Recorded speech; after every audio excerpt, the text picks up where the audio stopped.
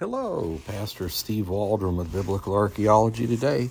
I am so grateful that you're here, and I'm very thankful to be able to be your host. We're looking today at some of the historical books from the Persian period, Esther, Nehemiah, Ezra, Malachi, this time period, and how the Bible really proves these things. It used to be, 30, 40 years ago, considered a kind of a weak area in biblical archaeology. But once the evidence not only was uncovered, but deciphered, that some things you found in the 1800s, but then it's just now being correctly interpreted, or the implications of the find. So we're looking at Cyrus's return of groups from exile. And this comes from the Cyrus cylinder, which cylinder was just used in governmental records. It dates from 539 BC, the Temple of Marduk in Babylon, Iraq, which Marduk is just absolutely a fascinating study of his self, the false deity Marduk. So let's get started. We're using Titus Kennedy's great book, Unearthing the Bible.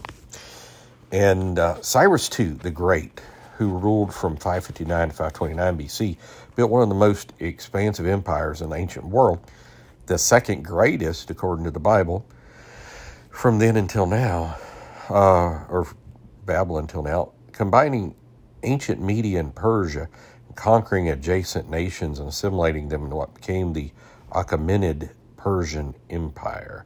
So you'll read in a lot of ancient history, Achaemenids. After the army of Cyrus captured Babylon in 539 BC, which is also an event inferred in the book of Daniel, Cyrus issued a decree that captive people could return to their homelands, restoring possession of their stolen sacred religious objects and destroyed temples. One of the original decree copies is preserved on the Cyrus cylinder, which was discovered in Babylon, where it had been placed in a foundational deposit at the Exile Temple of Marduk. Written to a Babylonian audience, it began by claiming that Nabonidus, the previous Babylonian king, had been a religious heretic and forced labor on the free people of the city. So the gods had chosen Cyrus as a champion, liberator, and king of the world. This is so much biblical parallel, especially Isaiah 45. This Babylonian form of the decree addressed the god Marduk and stated sanctuaries had been abandoned for a long time. I returned the images of the gods who had resided there in Babylon to their places, let them dwell in eternal abodes. I gathered all their inhabitants and returned to them their dwellings. The book of Ezra, the same decree of 539 was recorded, but was written to Judah and referred to Yahweh rather than Marduk. Cyrus sought to accommodate his different subjects and their religious views, which is why different deities referred to depending on the specific audience. But since the Babylonians had looted and destroyed the temples in many nations, the general decree had the same essential result, regardless of the culture it was addressed to.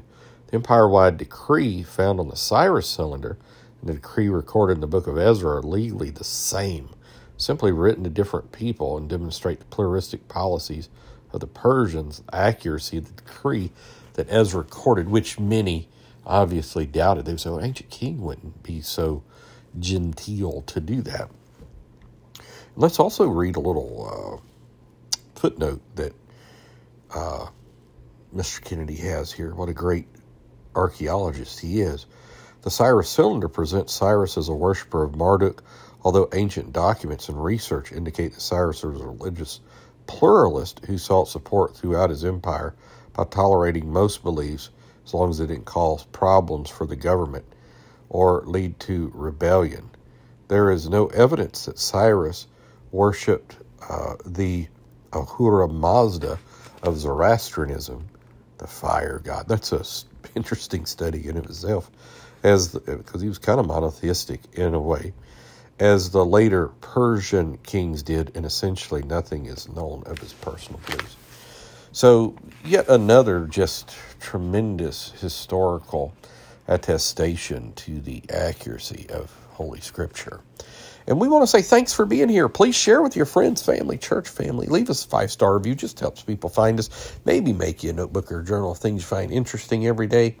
And please avail yourself of our extensive backlist.